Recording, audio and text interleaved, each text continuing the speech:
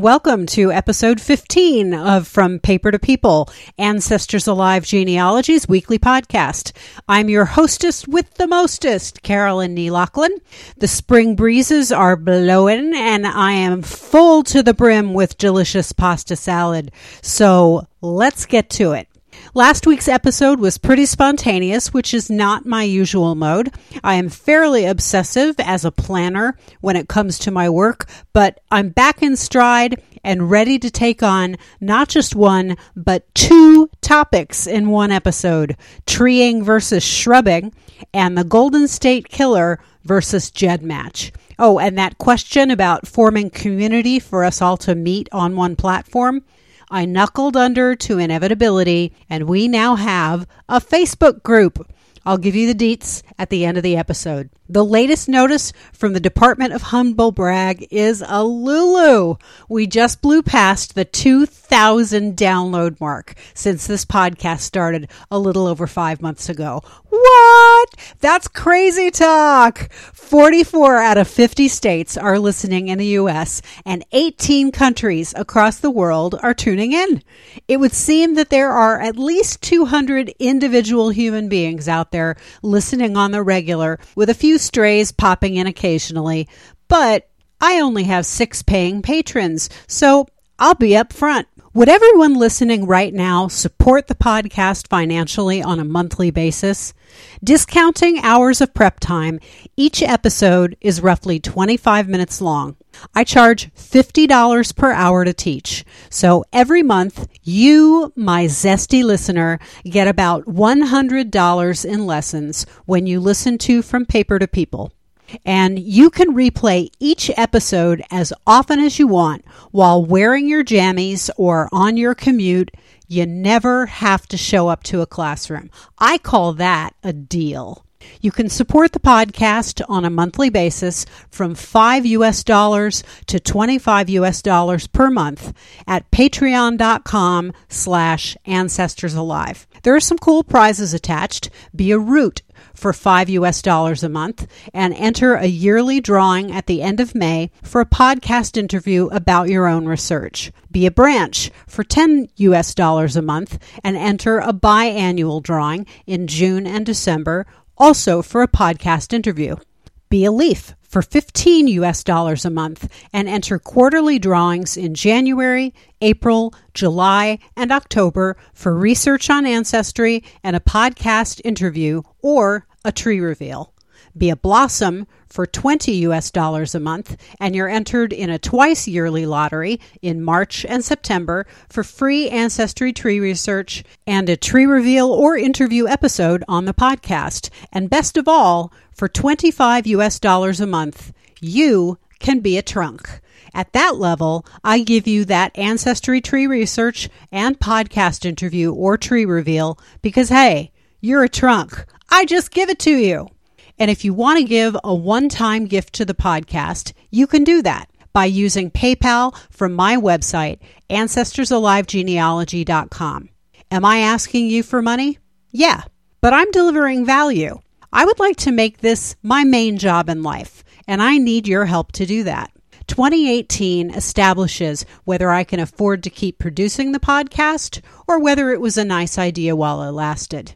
If you value the lessons and the snark, please head over to Patreon and sign up as a sustainer today.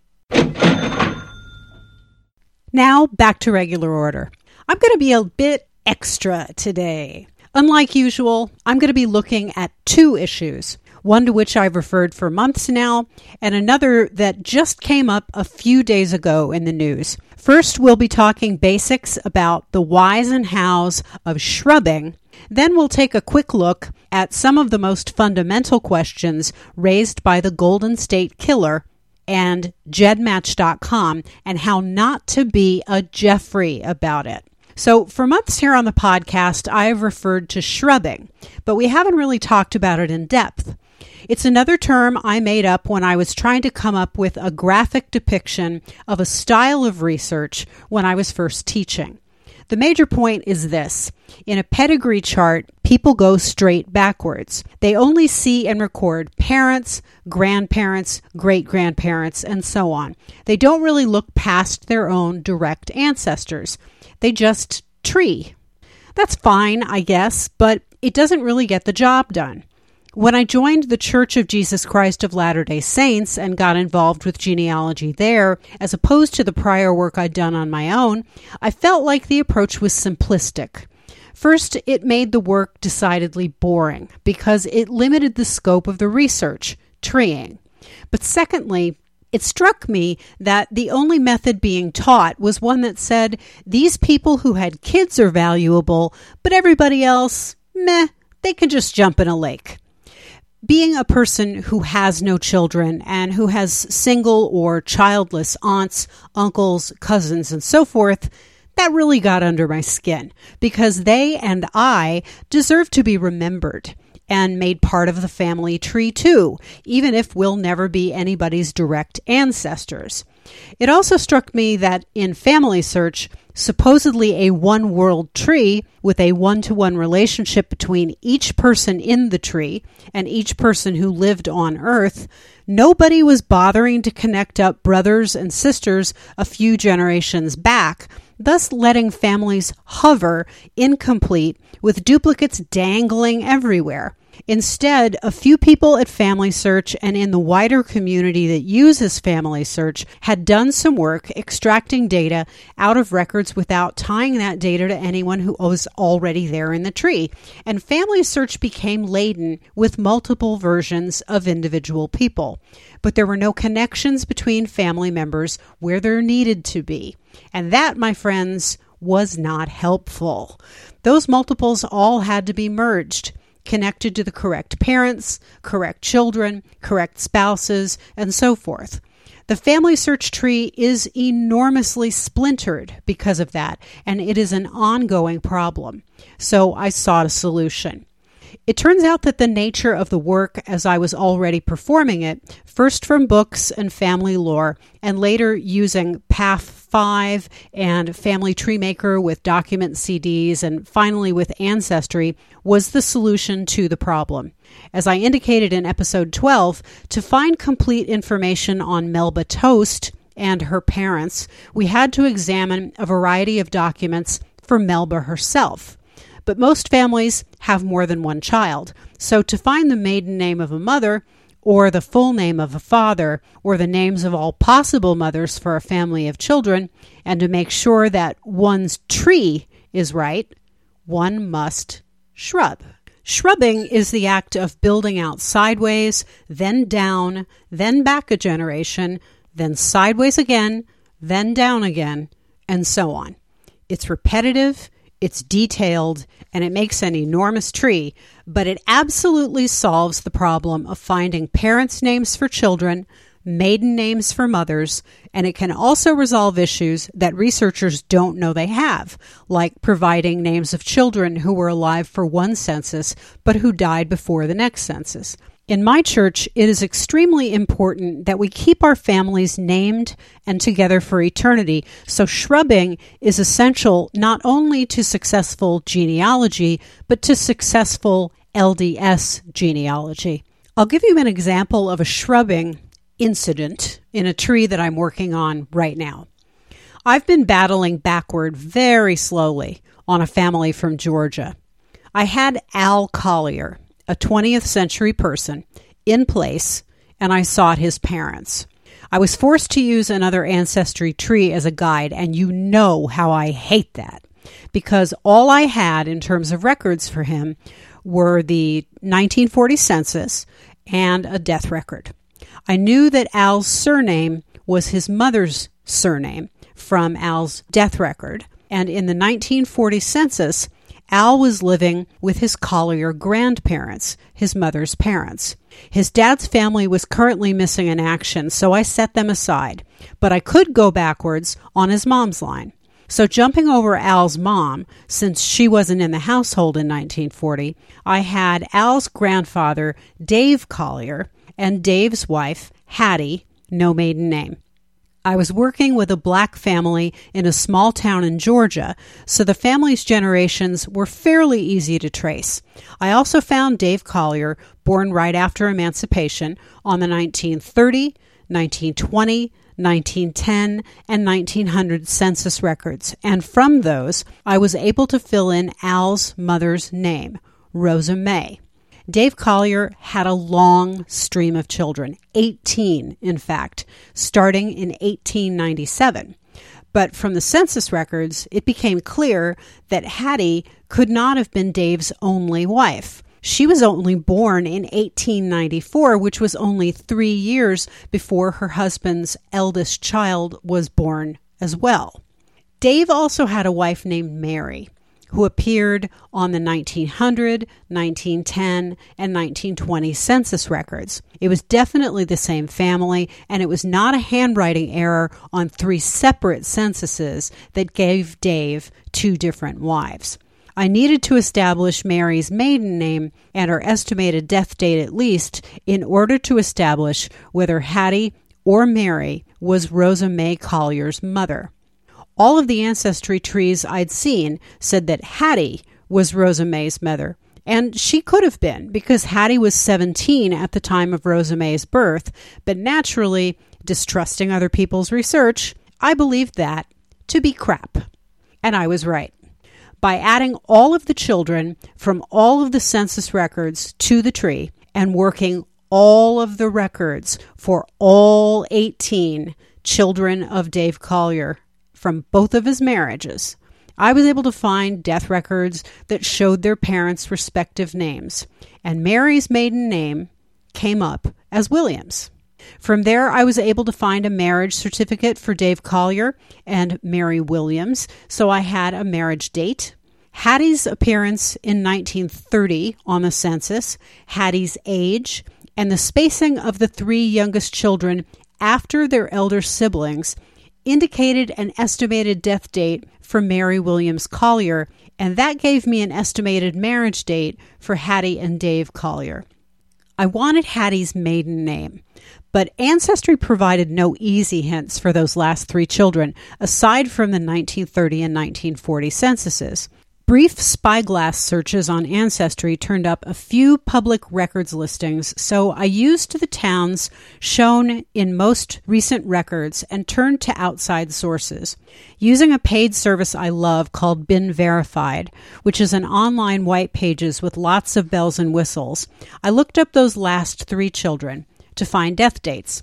This gave me the death date on one of Dave and Hattie's children, so I added it to his Ancestry profile in hopes of turning up Social Security records. Nothing's turned up yet, but it's another layer of data awaiting more records to be indexed as time goes on. The most important thing that this exercise did was simple, yet it was crucial. It allowed me to establish who Al Collier's natural grandmother was. Al's mother was Rosa May. Other people's trees said that Rosa May's mother was Hattie. Hattie was 17 at the time of Rosa May's birth, which was entirely possible, but the unbroken stream of almost yearly births prior to Rosa May made Hattie an unlikely choice as Rosa May's mom. Working all census records applicable to Rosa May's father, Dave, showed that he had been married twice consecutively. Shrubbing all children of both of Dave Collier's marriages showed that his first wife bore 15 children and died, soon after which Dave married a much younger woman and had 3 more children before he too died. Hattie raised Al Collier's mom, Rosa May, but Hattie was Rosa May Collier's stepmother, not her mother. I had to shrub out to work every one of those 18 children and step out of Ancestry to try to find some 20th century folks who had died in the late 20th or early 21st century in order to establish the facts and get the ball rolling on a maiden name yet to be discovered. This is why I shrub. Some of the children of Dave and Mary Williams Collier never married, so when I take them over to Family Search, they will be with their family. That is important. And the true identities of related persons has been sussed out in Ancestry because I put in my due diligence. That is important. Ancestry is a workspace where we can make mistakes and then get it right before exporting our work to programs that make fan charts for framing or for family history books or for simply exporting proof over to Family Search to straighten up a one-world family tree sorely in need of pruning. We'll talk more about shrubbing in future podcasts, though. Now, I want to break format and take on a second topic of the week because, wow, did we ever have some genealogy in the news. I'm talking, of course, about GEDmatch and the Golden State Killer. In case you don't know what happened, here's the story. The Golden State Killer is a multiple crime offender in California who committed a range of nonviolent and violent felonies between 1974 and 1986. He left DNA evidence at the scene of at least one of his crimes, but the police were never able to identify him. Police finally got creative and frankly did exactly what I would have done if I were in prosecution. They tested the Golden State Killer's DNA as it had been left at one of the scenes, then uploaded the results file to GEDmatch.com, a free-use website that allows people to compare their DNA to all other GEDmatch users regardless of the platform that they initially tested on. In so doing, police found some near relatives of the person who left the DNA at the scene and were able to triangulate to the identity of the suspect, Joseph James DeAngelo, a former policeman. Now, there has been a lot of back and forth, a lot of fear, and a lot of self-righteous fervor in the wake of this arrest and the discovery of the methodology behind it. Facebook has been filled with arguments, bloggers have been posturing, and Twitter has been ablaze with hashtags like Golden State Killer, GEDmatch, POC Genealogy, and Black Pro Gen. The last one belongs to an organization of Black genealogists I admire very much, and the final word belongs to one of their members, but I have a few points to make first. As a white person in the United States, a member of majority culture, I do not feel endangered by putting my DNA up on GEDmatch, nor by being identifiable with it by name. In fact, I didn't have any qualms whatsoever initially when I heard about this method.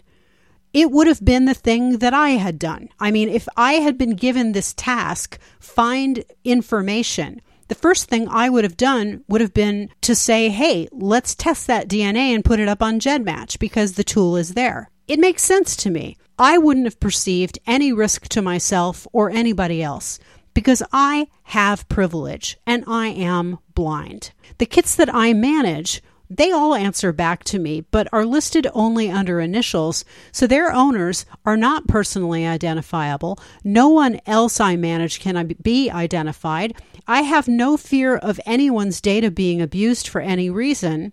But again, I come from a culture that has not been systematically abused for medical purposes, nor framed or prejudicially arrested or prosecuted for crimes. Now, there's another side to the coin, and it's very important that all European Americans, including myself, pay attention to this.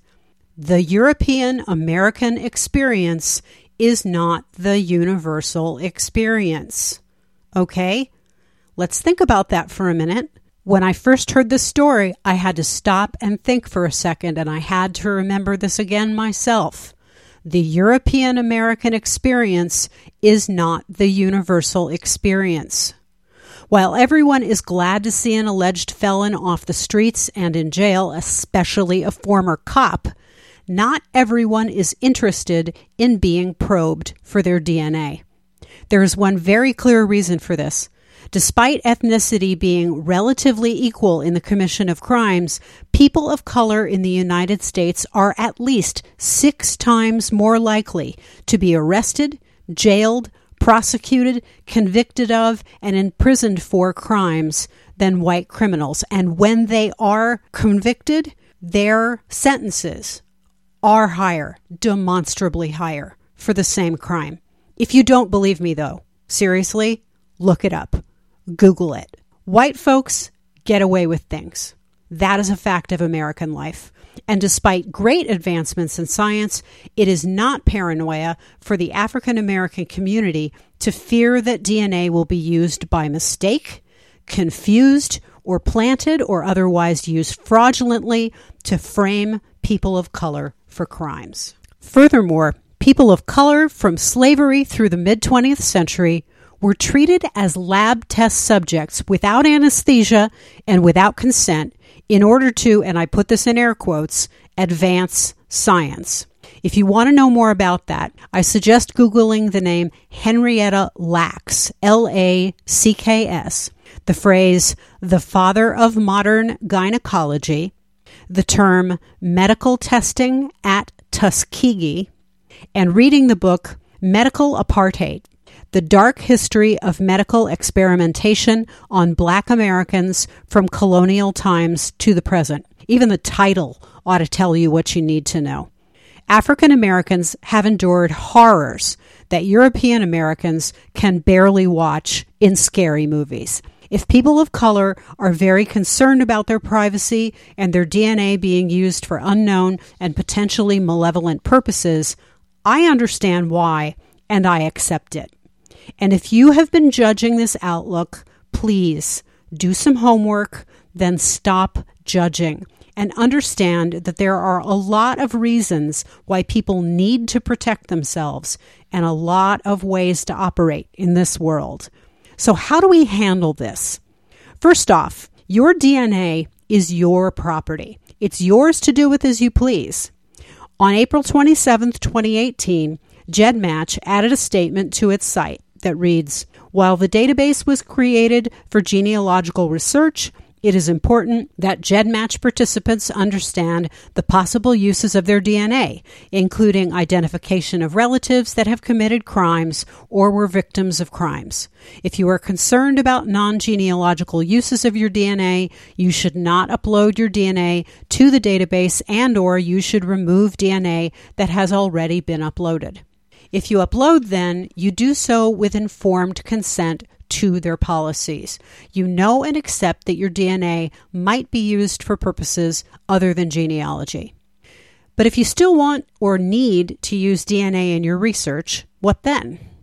If you're comfortable leaving things as they are, fine, be you.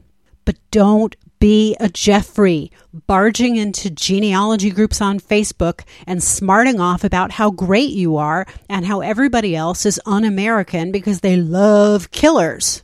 Because if you do that, somebody else just might come and tag me. And buddy, if you go there, I will stuff you and truss you like a Thanksgiving turkey. So let's not. I saw a really smart tweet about keeping DNA in play and maintaining privacy that I really liked. It's geared toward people of color, and I want to pass it on to you. I'm quoting Teresa Vega from a series of tweets whose Twitter handle is @RRBB Genealogy. She's a part of Black Pro Gen, and she wrote, "I will be advocating that POC use a false name and email specifically created for DNA matches that can't be traced back to them.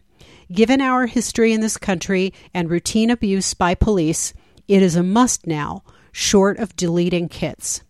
Unlike others in the genetic genealogy community, Black Pro Gen realizes the impact this may have on POC and may be akin to the distrust generated after the Tuskegee syphilis experiment.